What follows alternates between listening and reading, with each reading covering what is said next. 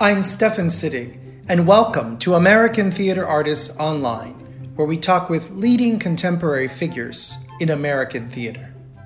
If you've been enjoying the American Theater Artists Online podcast, I urge you to consider donating to help the artists who produce the theater that we all love so much.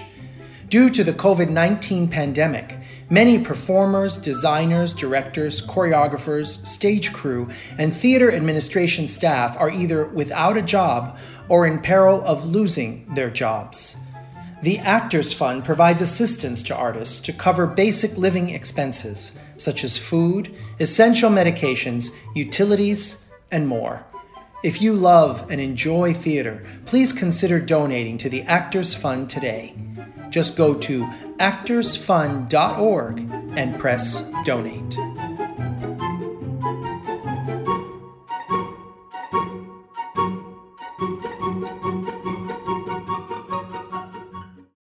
Zonderling of al mijn liefde legt het licht, doet de fini en stuurt het zand over mijn land, mijn platteland, mijn Vlaanderland. Hey, Marieke, Marieke, the bells have rung, the echo sound, the day is gone. Hey, Marieke, Marieke, in Flanders feel the echo sound, the day is gone. Zonderling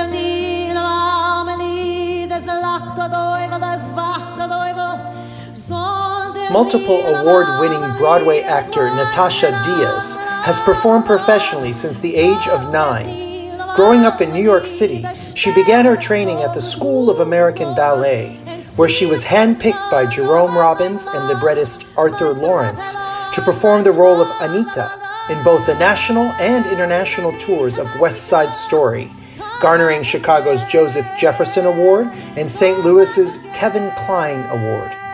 Her Broadway credits include Paul Simon's The Cape Man and leading roles in Seussical and the 2004 revival of Man of La Mancha, in which she also understudied the role of Aldonza, performing the role opposite Brian Stokes Mitchell. She is well known to DC theater audiences, having won 2 Helen Hayes Awards and appearing often at the Tony Award-winning Signature Theater, Metro Stage, and other notable venues in the DC area. Hi, Natasha. Hello, Stefan. How are you? Thank you so much for being on American Theater Artists Online. We're so happy to have you on our podcast. I am so thrilled about your curiosity. Of course.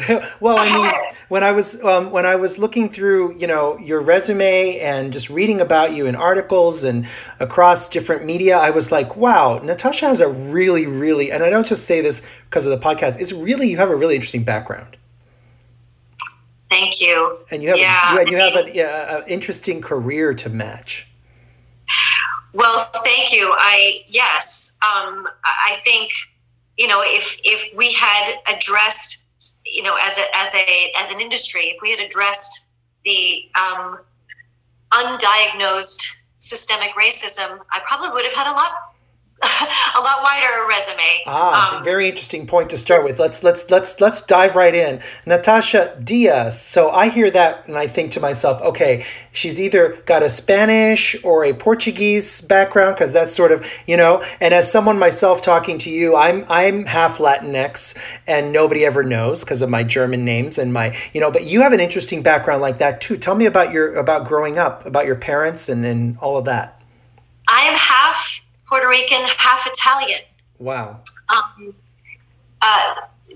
These days, people often seem to be getting wind of sensitivities to sexual orientation and gender orientation. Mm-hmm. And here's what I say, which is what I've always said. I'm half Italian, half Puerto Rican. I identify as Italian. Interesting. See that? Yeah. I have never, I have the Latin, I can paint with them. I can paint with the rhythms. I understand the accents very well. I have a good ear, so I can evoke that. But if anyone had ever asked, I've been trying to ditch the Diaz for years. Interesting. Not just because everybody ethnic was trying to ditch their ethnic last name, but because I just never really felt like it was me. Oh, that's so fascinating. You know, and you were raised in Italy too, right? Or no, I was born in Lugano, Switzerland. in Switzerland, close to Italy. And my parents, my father was the youngest bass to ever win the Met auditions. He opened the new Metropolitan Opera in Lincoln Center. Wow. Opera singer. My mother was a ballerina. Wow, what a pedigree. Well, yeah. Well, people, you know, there's a lot to unpack there. And of course, as I went along life, all the influences of being the spawn, the musical theater spawn of an opera singer and an actress, there was a lot there. These two people were at the top of their field. Yes. They were a young, hot, celebrated couple in New York City, and just a lot of the expectations on how they would be treated, on the kind of atmosphere that fine art, was. I sort of came into my own and realized, of course, that I was a little bit of both, and I learned very quickly that, a lot of the things that I would audition for, that I my talent would afford me to get in the room and then go far, but then they would always choose the blonde. I was gonna ask you about that because as I look through your career and the different things you've done, there seem to be the shows on Broadway, right? The Paul Simon's The Cape Man, which is a Latinx musical, really, ahead of its time for sure. And then Man of La Mancha, which is a more recent credit, which is also very Spanish, And then you have Seussical in there, which is like something not, related to any of the. So I was wondering how much you found yourself sort of stuck in that role. And, well, I'll let you talk about that for a second, and then we'll talk about your amazing the situation in which you were selected to play Anita in West Side Story. We'll get to that because that's a whole thing in and of itself. But let's talk about sort of, did you feel yourself pigeonholed because of your last name and because of, this was years and years ago, right? Before all of this awareness. Did you feel it? Very much so. But the thing is that I actually never saw myself as anything but brunette. And that's the absolute truth. So sure. I think more often than not, I would challenge the rooms that I was in just by my coloring. I'll give you an example. It got down to the end for Martin Guerre.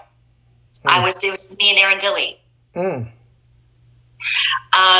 It's funny, Paul Wontorek just posted something last night. He was like, "Oh, do you remember Urban Cowboy?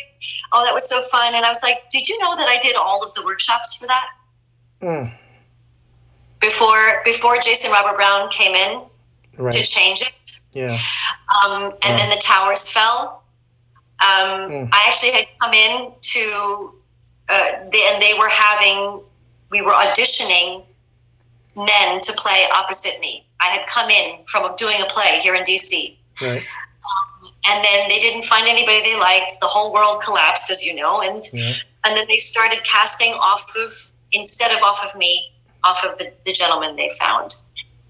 So I have my path is littered with stories like that, but I don't think that particular one was because of my ethnicity. I think it was actually because they just realized he's really the main thing and not so much the sissy character. So they just, it's their piece. But I had done all of the workshops with Jeremy Kushner, and I don't know why they moved on from him, but that's another decision. Right. So this is great for people to hear because a lot of people listening, especially those that are listening that love theater, but maybe are not really behind the scenes in theater, don't understand how much work goes goes into any of these new shows or the workshops and all the work. And sometimes people put in a ton of work like you just described, and then they don't actually get to be in the show. You know, it's heartbreaking. Well, it's funny because my impulse to comment on what Paul wrote yesterday on Instagram was that I realized I don't want to be absent from the history. You know, Here's another, I mean, and this, you know, everybody knows this story, or at least whatever. I mean, it's not that important, but, you know, they had approached me to take the journey of In the Heights with Daniela first. And I had, when they were doing the workshop, and I said, and I actually did, I had some Law and Orders that I was filming that week, but mostly I was really reluctant to play a Puerto Rican hairdresser because I knew what it would mean. I see. Yeah. And I said, I've been working, you know, I played Anita. I did that. Yeah. You know, the part has got to be better than Anita for me to be back in that Latin, I call it Latin blackface for me. Oh, wow. That's interesting. You know, and I think, you know, I even recently... That's not me. You can do it. You're right. You can do it, but that's not you. Right. I understand it culturally. Yeah. But like I said, where is the space for me to say I identify as this? So kindly don't ask me to come in for the, you know, the drug addict Latin maid or whatever. I just said, I think of all of the faces you would expect. I'm Italian. I look Italian. I look Mediterranean. Right. But this is a subtlety that not a lot of people understand, and the Diaz doesn't help. It came too late to change the name. But, you know, there's as many, and so basically, I told them, I said, I'm doing this Law and Order, but do you know Andrea Burns? And, you know, that was the end of that story. Oh, wow. So, and the rest is history. But, I mean, so tell me, you know, because this thing about typecasting for people with the last name, and especially a lot of casting folks, you know, or a lot of people actually behind the table don't seem to see behind, you know, further than the name or a skin tone or a hair color. And there's always this preconceived notion. And when I was talking to Julio Agustin a couple of months ago in the podcast, he said something, a director had approached him and said, and you'll appreciate this, it said, "Can you be more Puerto Rican?" And he said, "No, I can't. I'm 100% Puerto Rican. So this is as Puerto Rican as it's going to get." And I thought to myself, wow, what a great answer, right? So I'm sure you found yourself in that kind of situation too, with like, what do you mean by more Latina, more Latin? I mean, like, come on. Because honestly, it depends on the piece. And really, Stefan, I like to give the benefit of the doubt here because a lot of these comments come from people, and at times that I'm going to give them the benefit of the doubt. Sure. They assume that they are having an artistic conversation. Right. Meaning that we are in a safe space. Meaning that I'm not trying to insult you.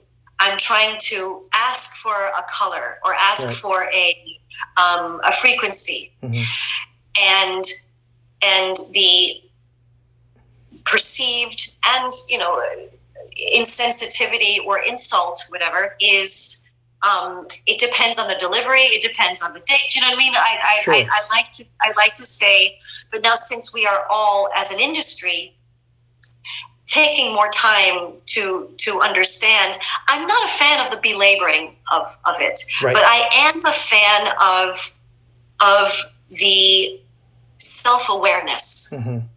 I'm a fan of investigating in yourself what your tendency is and why, and learning. And I'm also an advocate of using this as a positive time, not a negative time. And I don't see a lot of that yet. I feel like we should be excited about a new chapter. That I have two examples. Have you seen that beautiful video of Brandy doing Cinderella? Yes, from a while ago, right? Yes, with Whitney Houston. The visceral joy that you see when you see all of these colors in ball gowns. Mm-hmm. Yes. Enjoying the fairy tale too. Yeah. I mean, it is, to me, it is beyond touching. And that they are, that color, that picture is allowed to come in to that template, that archetype, the archetype. Mm-hmm. Okay? Yeah. Is, to me, that is what is exciting about where we can go and where it looks like we can be heading. I don't like this canceling. I don't like this box checking that's happening. Yes. Don't think throwing out anybody older than 40 and white is the answer. I do not think that is the answer at all. Yeah. Because in the arts, in theater, it is supposed that we are the empaths before we even say the word go. And what happened to that? And besides the fact, if I want to give a song, if I'm teaching a class and I want to give a song from the prom to a girl who's not gay, why should I receive vitriol for that? Why wouldn't I want that little actress to begin to feel what it might be like for a young gay girl in high school? Right. I struggle with that as well. You know, as a gay man myself, I struggle with the idea of representation and sort of what does that mean on stage. And to my view, and this is my own personal view, maybe I share something with you on that, is I feel like as long as the representation is honest and truthful, you're doing me a favor as a gay person, because if you play a gay character positively, that's a good, you know, like this new movie. Stefan, that's the point, you see. And I think we lose. It feels to me, I could be wrong, it feels to me like we have lost the point. What I think we want is we want the best soul to interpret and inhabit a role. Yes. Have you seen Supernova with Stanley Tucci and Colin Firth, this movie that just came out? I watched it with my boyfriend the other day, and it's about two older men who are in love, you know, a long-term relationship, and one of them is beginning to have signs of dementia. What a sad story, but also a wonderful story to tell that nobody tells. And these two straight men playing these gay men, you know, I don't have space to get offended by that. They've just such beautiful portrayals, human touching portrayals of these two characters, which is what really matters. If they did it badly, then maybe I'd get offended. But they did it so beautifully that, you know, why do the actors have to be gay? Isn't that the whole point of acting? Is that you are playing someone else? So why does Natasha Diaz have to play a Latinx character or a Spanish character? Why can't Natasha Diaz play any character that she can play? Well, this is what I was knocking on my entire path. You should write a book. It happened with Saturday Night Fever. I mean, they all wanted me. Right. And Bernie Kelsey was like, oh my God, Natasha, this is the one. This is it. Because Stephanie is Italian. They're in Bronx, Brooklyn, right? Yes. Okay? And of course, the minute the producer from London came, he was like, no, I want the blonde one. Yeah, which doesn't make any, it's... No, I mean, look, and Paige was phenomenal in that role. But the fact that there was no, I mean, again, it's the time. Nobody checked him. Nobody said, well, why not? Italian, right? So then...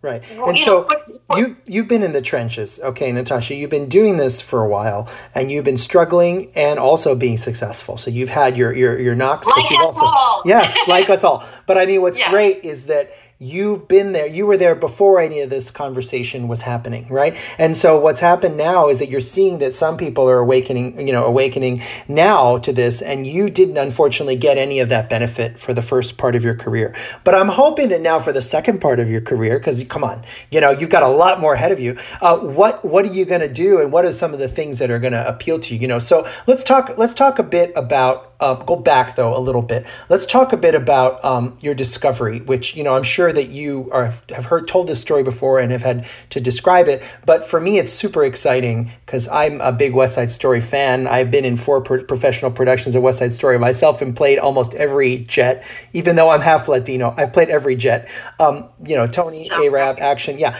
and now. Anita is the role that you were, correct me if I'm wrong, handpicked by Jerome Robbins and Arthur Lawrence, who wrote the book, to perform the role. You had been dancing at the School of American Ballet. Is that what was happening? Yeah, but what first happened was Alan Johnson, the late, great, wonderful Alan Johnson, who was the choreographer for all of Mel Brooks. He was mounting, he had been touring a production of West Side Story, as everyone now knows, in Germany and in Europe. And I was invited to audition, and he immediately at my audition, he was like, I was set to just replace someone for 4 months. And I had never seen the show before. I had never, I'd only just listened to the soundtrack and knew that, like, all I knew is that there was like literally like a match. There was a match that got lit in my soul and something started vibrating. And I was like, okay, I don't know what is happening, but this is calling to me. And I got the role. I joined them in Amsterdam, whatever. And I remember watching the show for the first time live, and I said, "Oh my God, I'm going to die." It's a huge role. Right. I can't do that. I can't dance. What? Just the sheer athleticism of it all. The dancing while singing, whatever. And so we did it in Germany. I did it. I had my induction with an incredible cast, and I was like, okay, now I have a sense of what this is. A few years later, Alan Johnson said, look, we're mounting a national tour, and I want you to play Anita. But we're, this time it's going to get everyone needs approval by Jerome Robbins and Arthur Lawrence. Also at that time, they were doing the West Side Story suites at the New York City Ballet. And so Alan said to me, hey, so we're going to bring you in, like at the end of a rehearsal day at the New York City Ballet, which of course I had gone to the New York City Ballet from the ages of 9 through 14. So all my friends were now in the corps. And then of course I sprouted a musical theater butt, and I cut my hair, I did the rebellion thing, you know, but I had that ballet. Right. I still have the ballet corps. So I came in to audition for Jerome Robbins alone in a room. Oh my gosh. What was that like? And I walked in, and there was 2 of his assistants, and Jerry was there, and Alan. I don't think even Alan was even there. I was just supposed to meet him there so that I could do it for him, the man himself. And he was like, all right, so let's do America. And anybody who knows America, not only is it so hard to do with just a piano, it's like impossible to do by yourself. Without all the ladies helping you out. Piano. Yeah. And I did it, and I got to the and I literally was right in front of him for that split, and I fell out on my back. I was just like, it collapsed. I hit the line, and then I just was gasping for breath. And he laughed, and he was like, good. He was like, it's good. It was really good. And then he gave me a few corrections on lines. Good. Or like talk to me about them. And he sort of wandered out of the room. And I was like, what's happening? What's happening? And so the assistants are like thumbing up. They're like, I think you got it. Wow, that's amazing, because he's known. Now what this was, though. For being such a hard...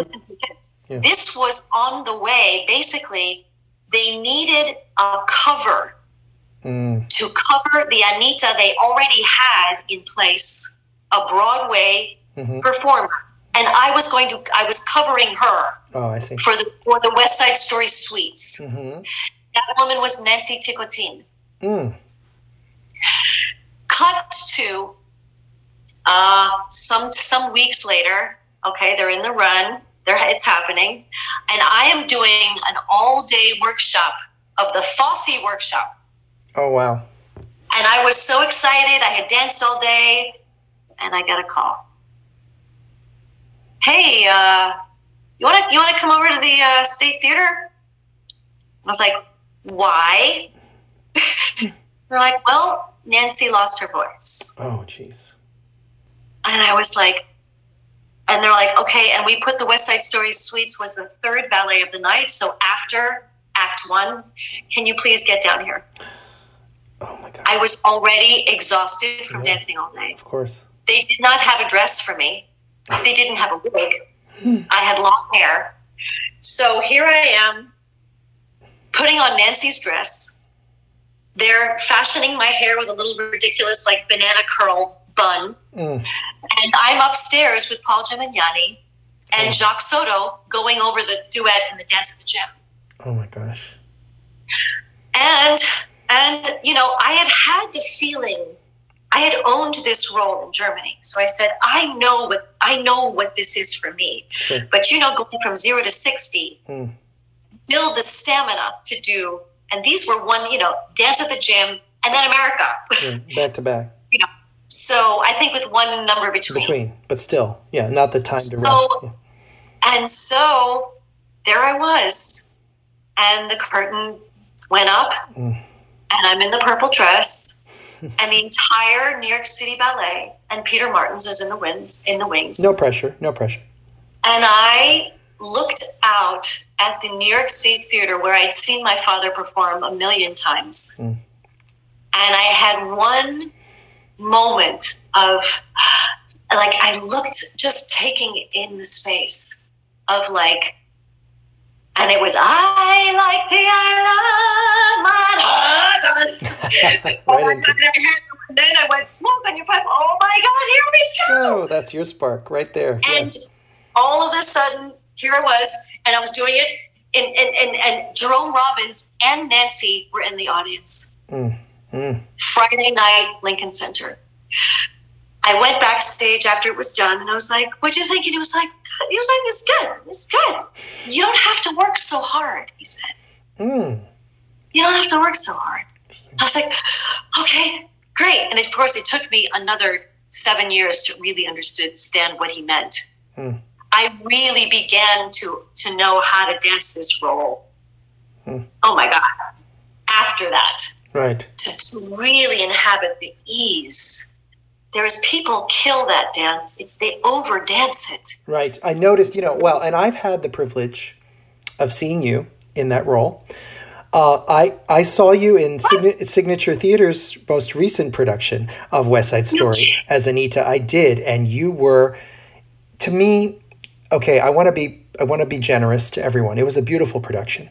You were in another production all by itself that had another level. Everyone was fantastic, and you were like, it was like you were on. It was like times 10 with the love and the joy that you brought to the role.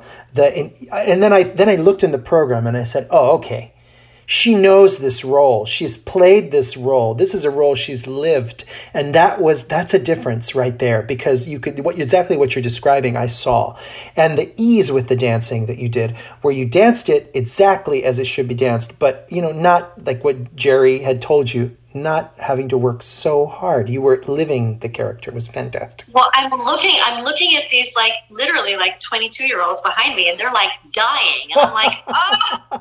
Well, you see, that's what happens you in learn West Side. Just like a runner. You learn how to run that race energically. And you understand that as much as you put gas into a move is when you take it away.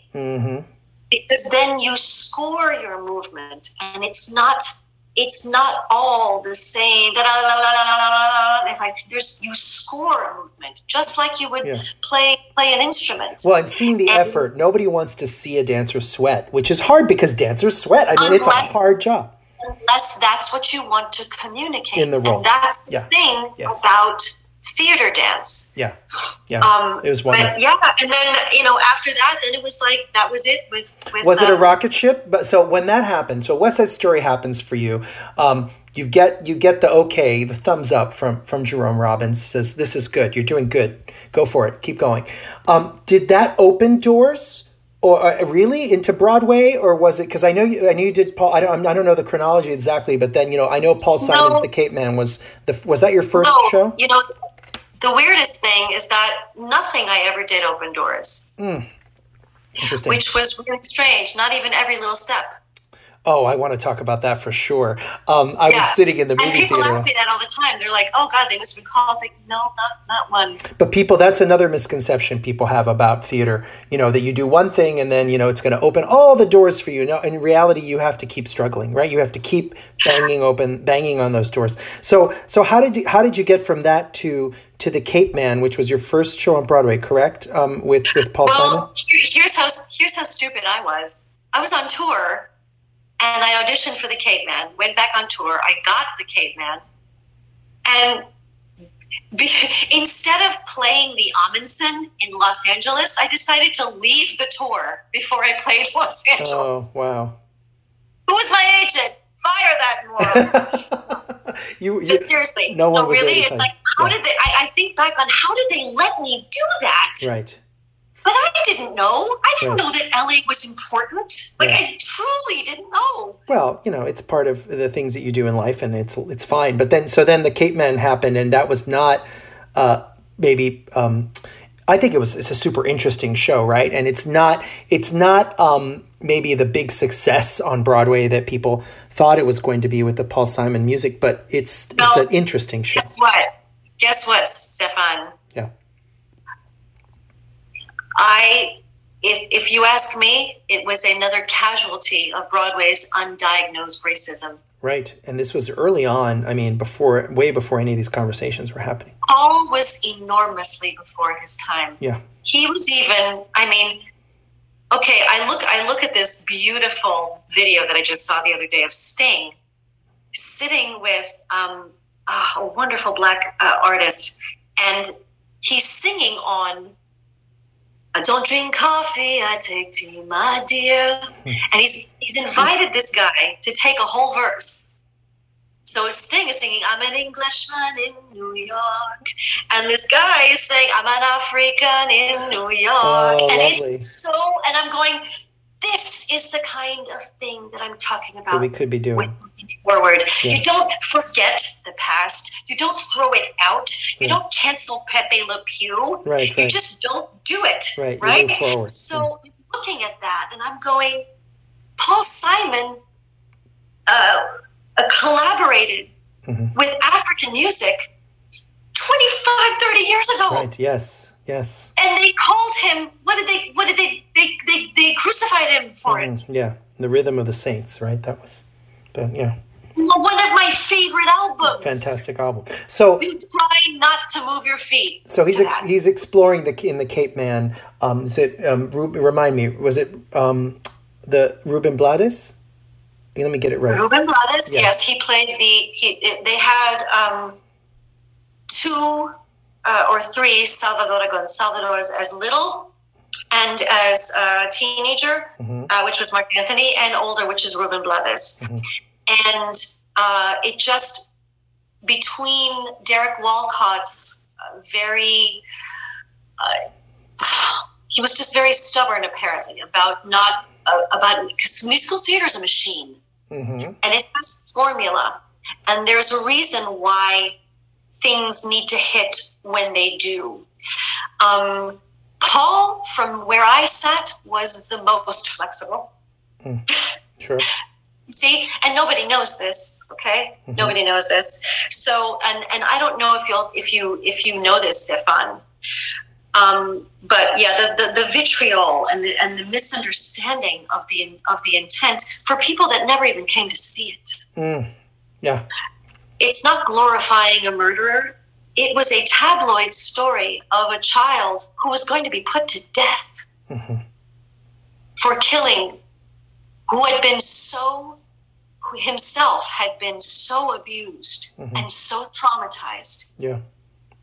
And it was the first time that they had to convince white America at that time, white New York, to say, this is a child who's been traumatized.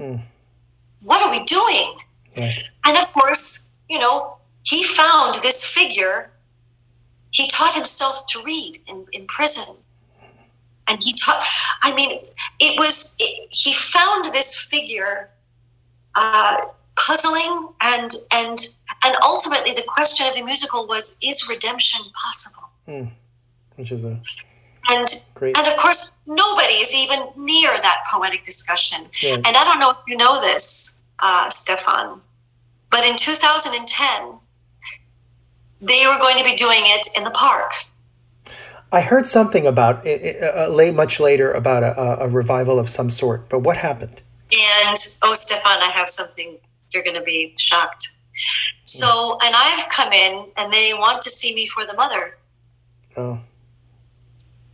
And right then and there, of course, all of Ednita Nazario, a fabulous woman, all of the mother songs is in the meat of my voice. And it's Diane Paulus. And they cast me. So, I am now in the Cape Man for the public in the Delacorte with, in the hands of Diane Paulus, who completely reconfigured the show to turn it from being from Salvador Agron to being the center of it to the mother being the center. You know why? Because through her eyes is the tragedy. Oh, wow. Through her eyes is the love, okay? So they started the show with her as an old woman up on the hill burying her son. Oh, wow. And then all of a sudden, she's saying, she hears, me coquille, coquille, me encanta, and she's remembering. And all of a sudden, she sees Salvador there. And the whole world starts to, the whole company starts to swirl around, and it goes back into memory. Oh, wow, that sounds fantastic. It is, no, Stefan, I can't tell you what it was like for me to not only inhabit this in this way. They changed the whole thing. They changed the thing is, and of course, you know, the mother says, it is repentance that makes good from evil. So there you get the story. So do you think there's any chance that this could, why is something like this? It sounds so fantastic when you're describing it. And someone like me who lives in DC wouldn't get a chance to see it unless I made a special pilgrimage to New York for that. But why is something like this not being done all over the place? Why is this not production? Is it going to go to Broadway? It's been 10 years. What's going on? I mean, these are the kind of things we need to see. Well, you and I would be in agreement on that. And all I can say to that is just keep your eyes out. Oh, okay. I was going to say, you know, some things have to be, the time has to be right and people's mind has to be open, and there has to be, I mean, all the conversations going on right now on the border, everything that's happening in this country with Latinx people coming from, you know, south, moving up, you know, my boyfriend is from Texas, from San Antonio, and he's Mexican-American. And I was talking to his 94-year-old grandmother a while back when I first met them, his family, and I said, you know, so when did y'all, look at my question, I said, when did y'all come to Texas? When did the family come to Texas from Mexico? And she looked me straight in the eye. This is the first time I met her, and she said, we didn't go anywhere. They came to us. And I thought, oh my gosh, what an idiot, right? I felt like an idiot, but it was such a learning moment, such a truth that I went, aha, of course. You know, so those kind of things, all these conversations going on at the border, all the things that are happening in this country about the total lack of understanding, complete lack of understanding of Latin culture, period, overall. What a wonderful thing. But also not only that, but remember, I am the first generation, like many people here, of an immigrant. Yeah. Me too. My mother is Italian. She's an Italian citizen. And people, I would love to know exactly what the percentage of people here have come from immigrants and what have been brought up here, because the immigrant experience, to have to go from a sky, trees on a, like the kind of trees that to a completely foreign, alien, different place for whatever reason, for safety, for betterment, for prosperity. The fact that you leave your sky behind, you can't know what that's like, what an enormous amount of courage that takes. Absolutely.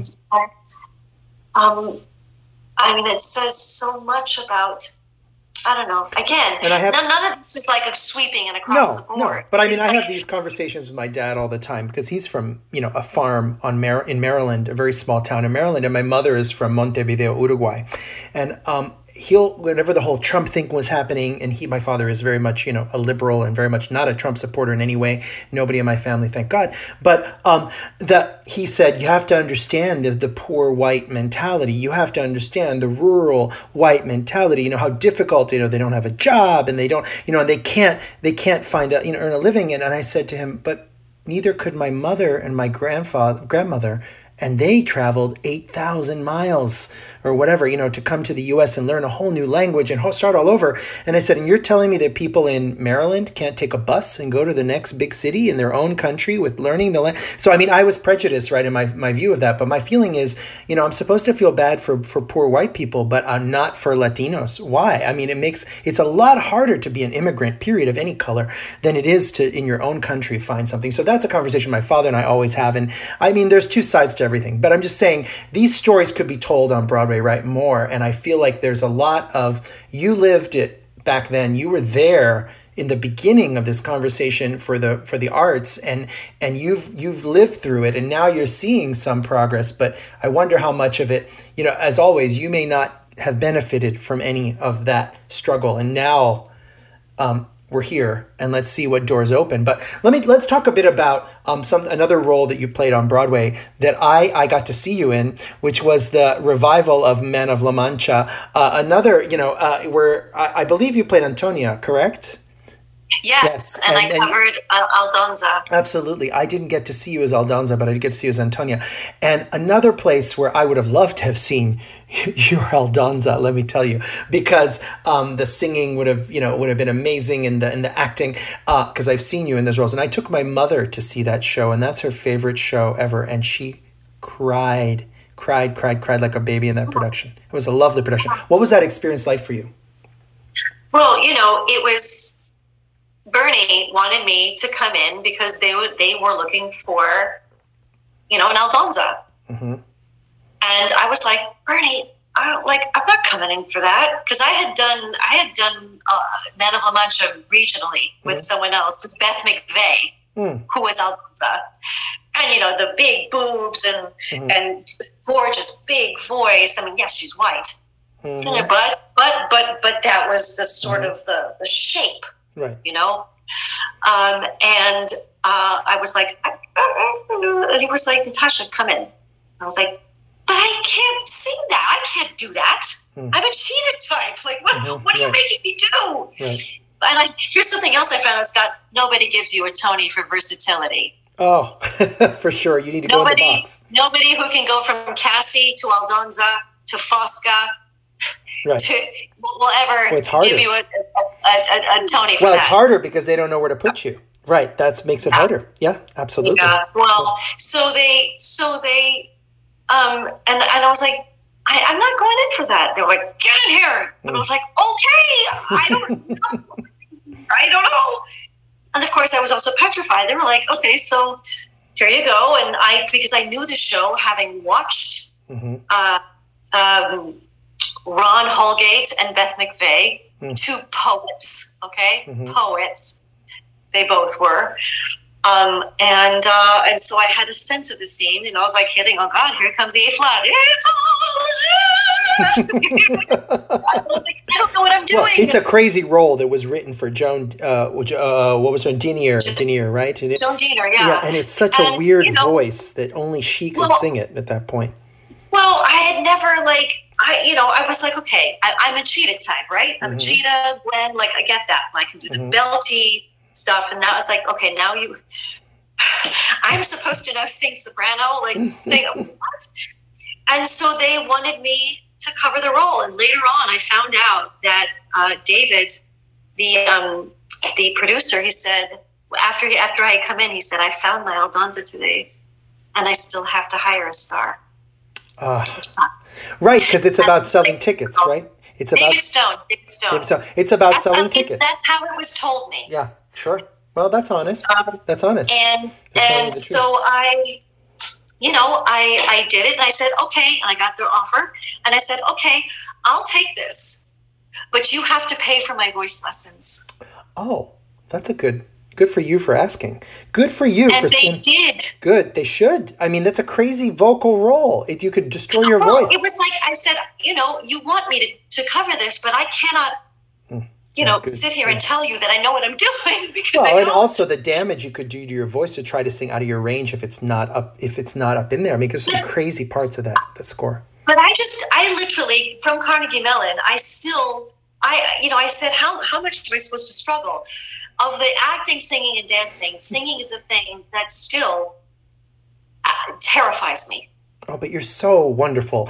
I mean, it's like... it's all on the outside. It's all... Yeah, we see the wonderful end product. Well, what happens is, Stefan, is I realize that I'm at a point where I'm used to... You either make a choice. You're either going to act out of fear and not take the job because you're too scared, or you take it. And I went, okay, I'm going to jump. Yeah. And of all of the women who could have been singing Aldonza, all of the incredible voices that I knew, they wanted me.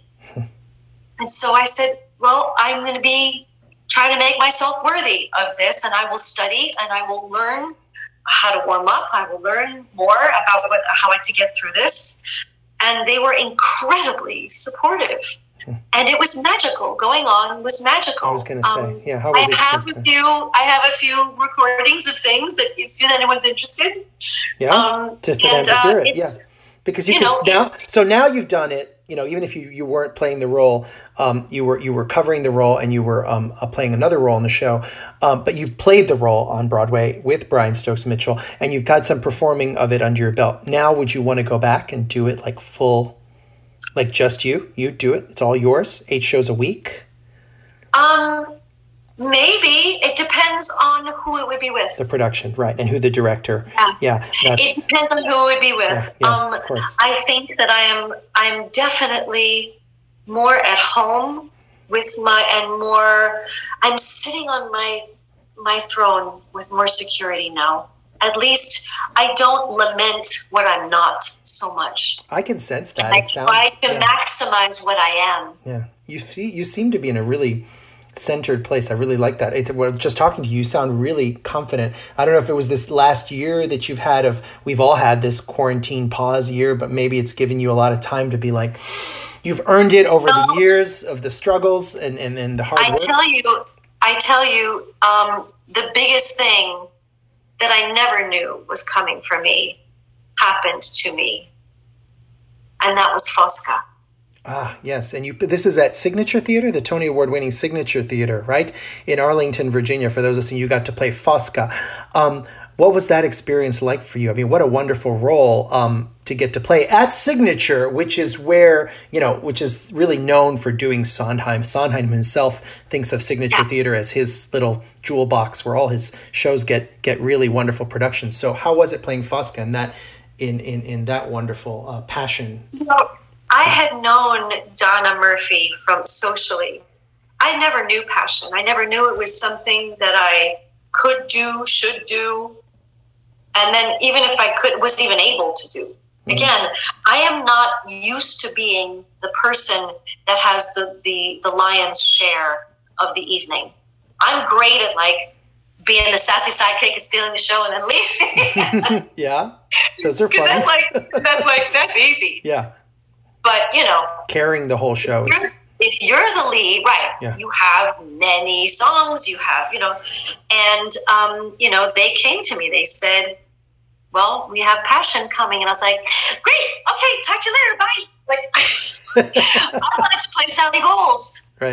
Nobody's ever let me play Sally Bowles. You're ever. kidding? You've never played Sally Bowles? Well, let's put that out into the universe. No, Someone's and gonna it's call all the only thing. And I was like, okay, well, you didn't give me Sally Bowles. Well, then, so I don't know what else I have in the canon, frankly, that I'm a shoo-in for, right. Because I know my skill set, and I know that I can serve Sally really fully on all three fronts. Oh, I'd love to see you in that role. Anyone? And I do a really good accent, so it's like there's I have this, and so Fosca. Okay, well, I don't know this show, right? And I think I hear it's kind of depressing, and blah, blah, blah. And then I was like, okay, so let me take a look at it, and then of course I watched the filmed production, and I went, oh wow, I think I know that as an actress. I know this. I know this place. And then I said, okay, let me, it's based on a book, right? Let me read the book. When I read the book, I called up the director. I said, Matthew, I could have written this book. She's me. I can see her in the book. She is ebullient. She's passion. She is passion. She laughs at herself.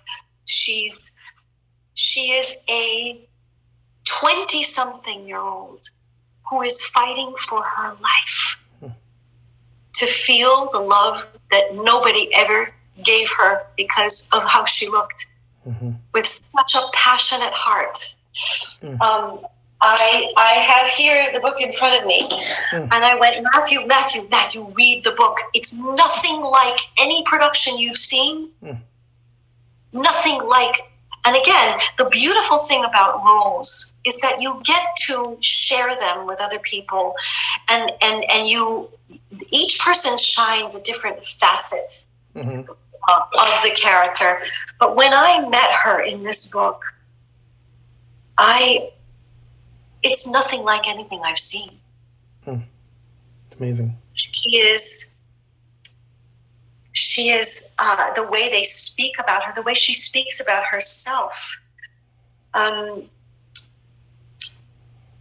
I'm trying to look for this. Well, while you're looking for that, I'm going to say, that you're one of the things about you that when I've seen you on stage that comes through, and it's interesting. That's maybe why you've connected so much with the character of Fosca, is there is sort of it's an intense passion on stage and a heat, an intensity when you perform where you are giving of yourself fully, and I think that comes through. And some people may not be used to seeing that.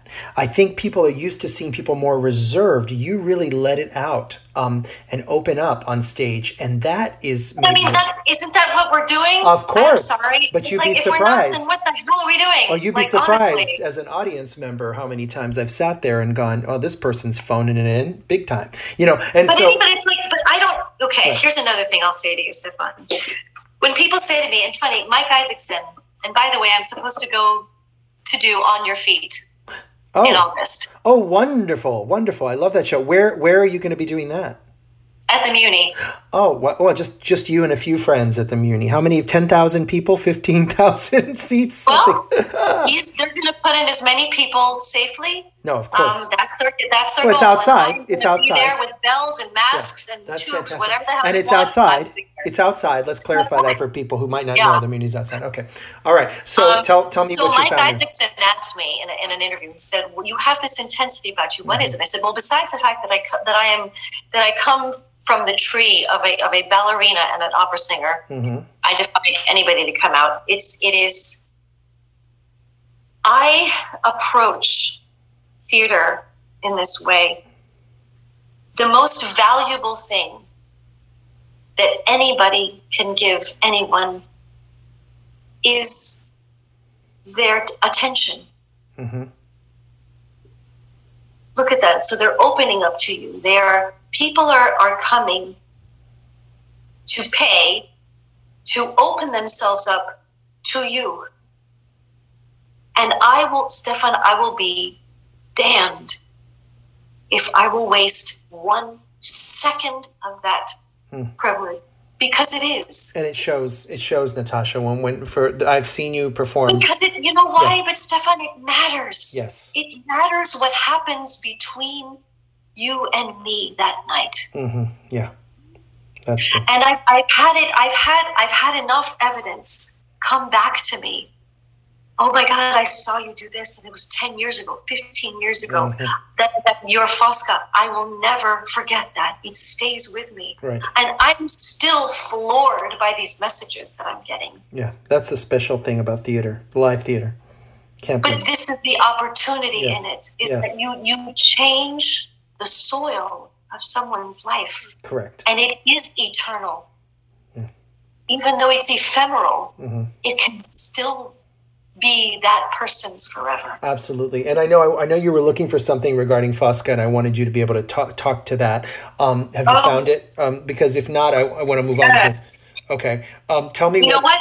I would love to continue the Fosca thing with you at another time as well. Let's have a Fosca conversation separately. But before, so let's put Fosca aside then for a second, because clearly it's something really special there we need a whole other episode for Fosca. But let's talk a bit about, because I want to talk about this, and we are almost out of time. So I wanted to talk about this before we ended, because I don't want to go without talking about something that probably everyone may have seen you in.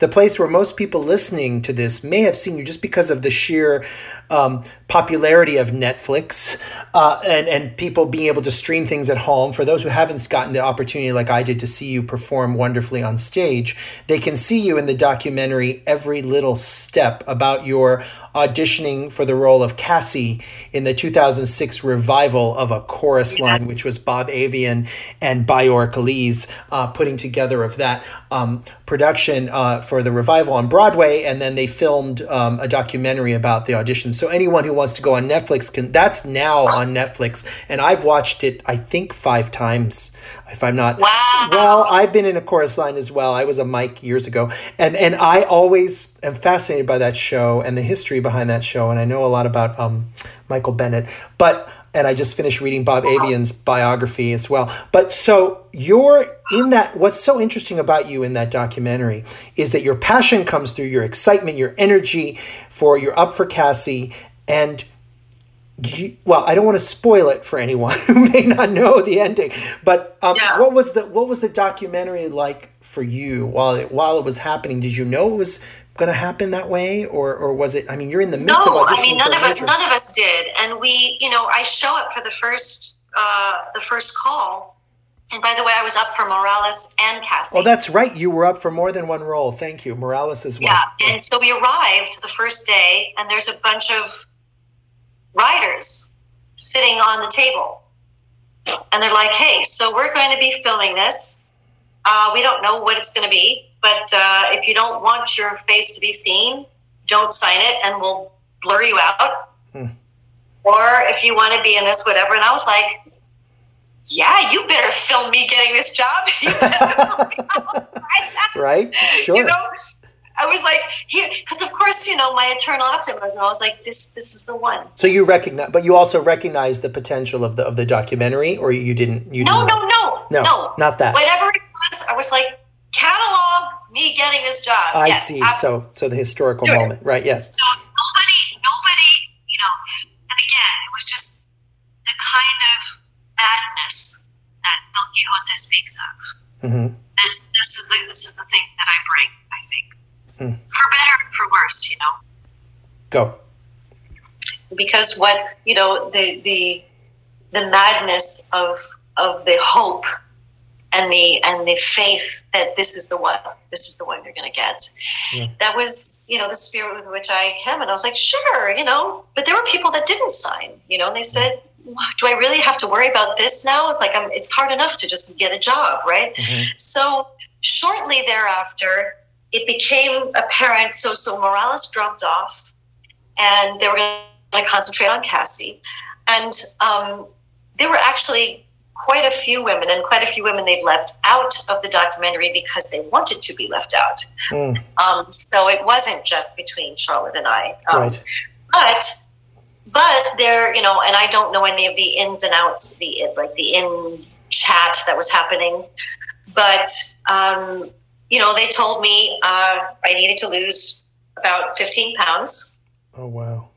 And Bayer, they were wonderful with me. They were like, because it's true. There's a line with dancers, and I just never sort of had that very tight-hipped, sinewy look. I am Italian, Mediterranean. I have hips. I have a butt.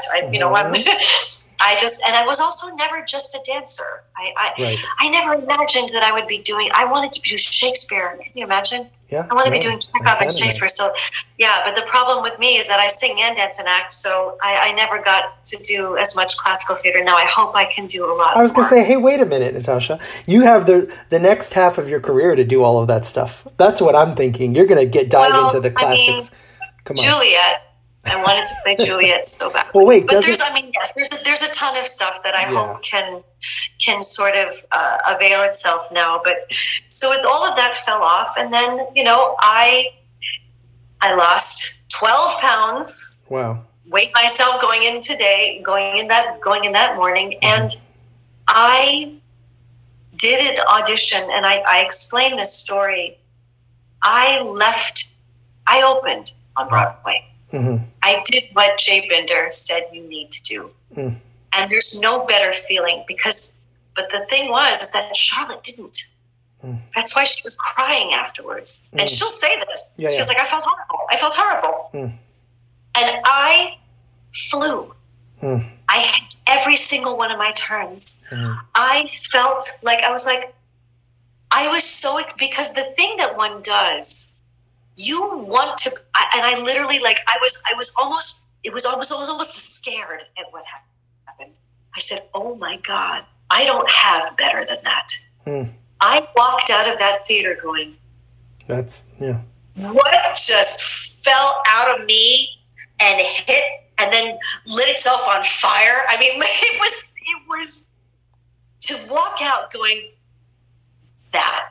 I don't have better than that. But then for the actor, but that's the best thing for the actor. I did what I had to do. And you were at peace, right? Because that gives you the peace when you walk out to go, okay. There's nothing more I could have done. Yes. Nothing. Yes. I was like, I did everything I wanted to do and felt the way I wanted to feel. Yeah, yeah. The freedom. So for those listening, you can, as an actor, do all of those things and still not end up the person perhaps chosen for the role. That's the irony and the sad tragedy, and yet not, because you learn, right? You got to play that role, and you've learned the role, so to speak, in that room, and you got to soar, as you said, which is wonderful. Yeah. Natasha, we need... And you know what? And everyone all over the world got knows to see me it. Yes. For that. Absolutely. And it's really and interesting. You know what? That is more than anybody. Nobody, no actor has a record of all of what they put their soul and time into preparing. And you can feel it when you watch the documentary. I have a beautiful movie that shows it all. Yeah, and it's really a wonderful testament to you and to your passion and to the way you approach everything. And it's so great that that's on film, because it is really a calling card for you and for moving forward. Anyone who wants to know about Natasha Diaz, a little bit of what she can do, under fire, there it is, And so, Natasha, unfortunately, we're out of time, but I wanted to keep talking with you. I need to do a lot more episodes with you. I'm really jazzed talking to you. I've had so much fun. You're a treat to chat with. Oh, honey, we've merely grazed the surface.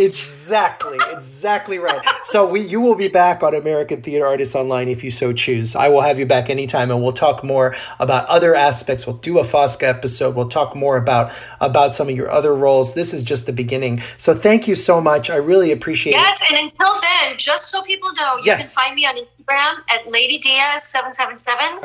I have a fan page where you can talk to me, see what I'm doing. I make my announcements there. I also have a website where you can look at reviews, pictures of all productions. If someone just looks for Natascia Diaz, Natascia Diaz,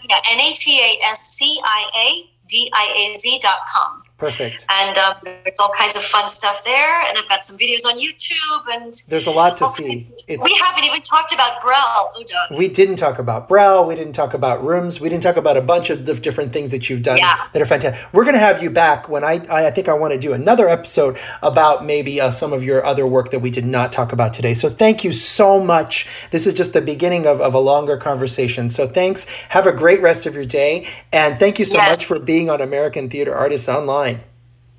Oh, thank you so much. I can't wait for the next one. Me too. Bye-bye. Bye. Thank you for listening to the American Theater Artists Online podcast. This episode was edited by Zach Walsh. If you enjoy this podcast, please consider donating to the Actors Fund today. Just go to actorsfund.org and press donate. If you'd like to share your feedback or send us comments, you can find us on Facebook and Instagram at American Theater Artists Online.